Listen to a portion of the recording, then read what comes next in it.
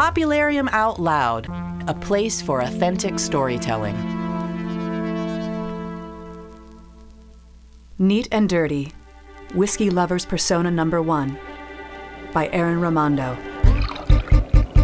It's that moment of physical contact where someone tests the waters. It's the point where generally I blush and stutter and someone backs off. Except this time I didn't.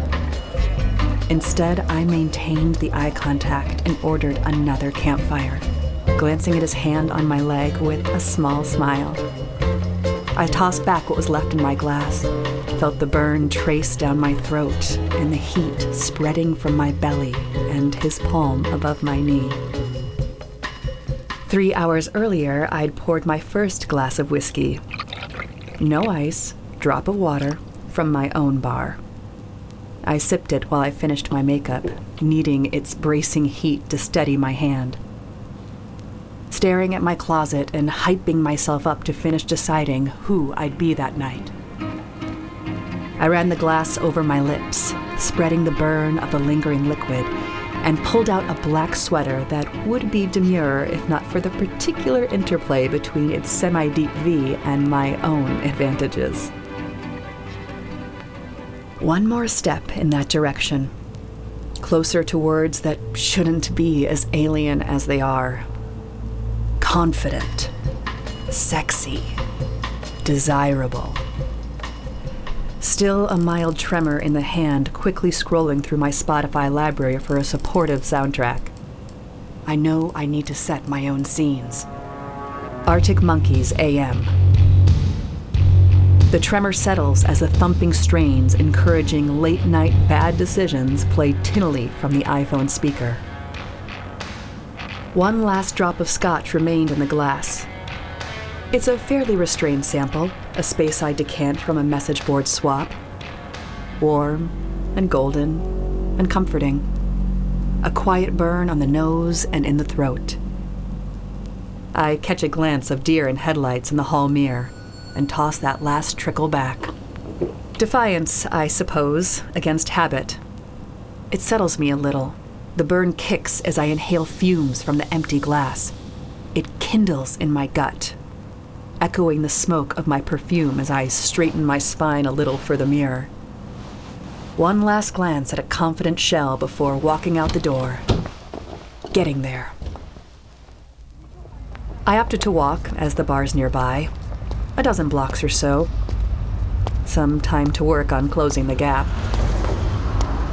With Do I Want to Know pumping at full power through my skull and mingling with the residual alcohol burn, I could feel my stride lengthen, just a little. Getting closer to the bar, I dropped further into the funk and swagger of the music, my hips swinging just a bit more as I finally managed the mental pivot to face those ill-at-ease words and the waiting opportunity head-on.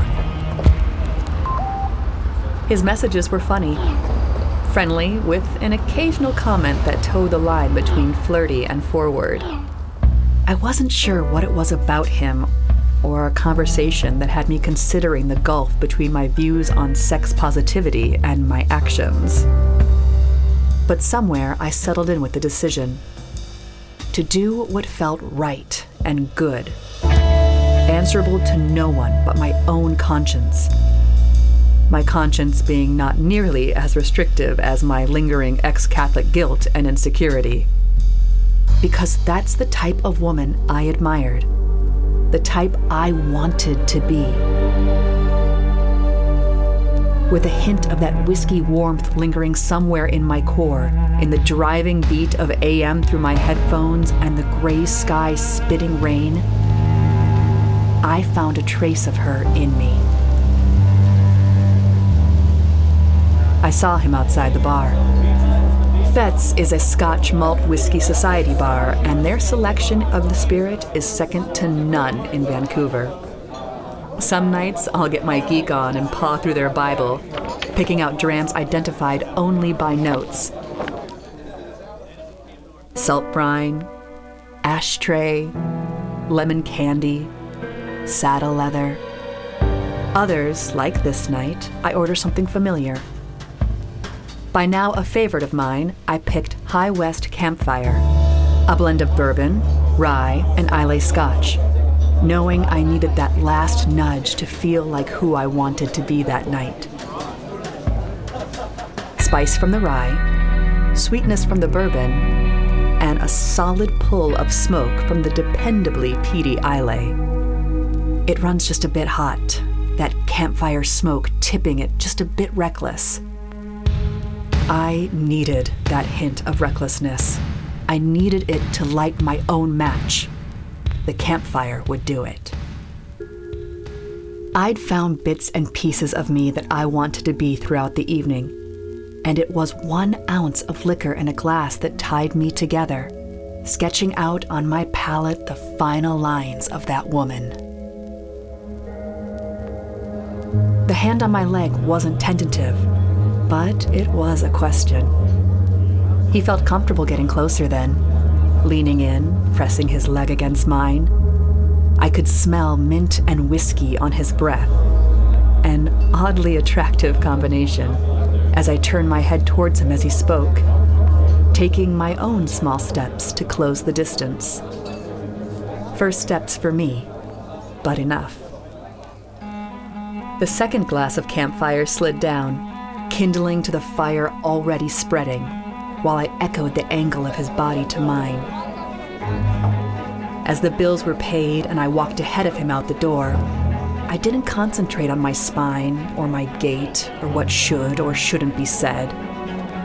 I'd found and embodied the me I wanted to be, and figured the rest would follow however it would.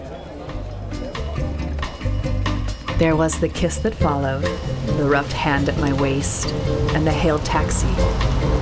There was the 2 a.m. taste of whiskey on skin and well-earned bruises that lasted longer than the communication.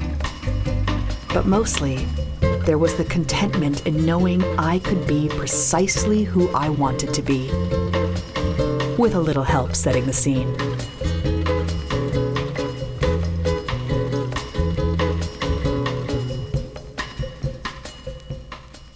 Neat and Dirty, Whiskey Lover's Persona Number 1 is written by Aaron Raimondo and performed by Emily Walland with sound design by Alfred Montejano. Popularium Out Loud is produced by Rob McGray, Asa Beal, Alfred Montejano, Arca Ray, Ben Bergamary, Callie Nye, and Michelle Savangshuk. If you like what you hear, do us a favor and subscribe. It's available on Apple iTunes, Spotify, and where you listen to all your favorite podcasts. Also be sure to head over to www.popularium.com where you can read lots of other great original stories. Thanks for listening.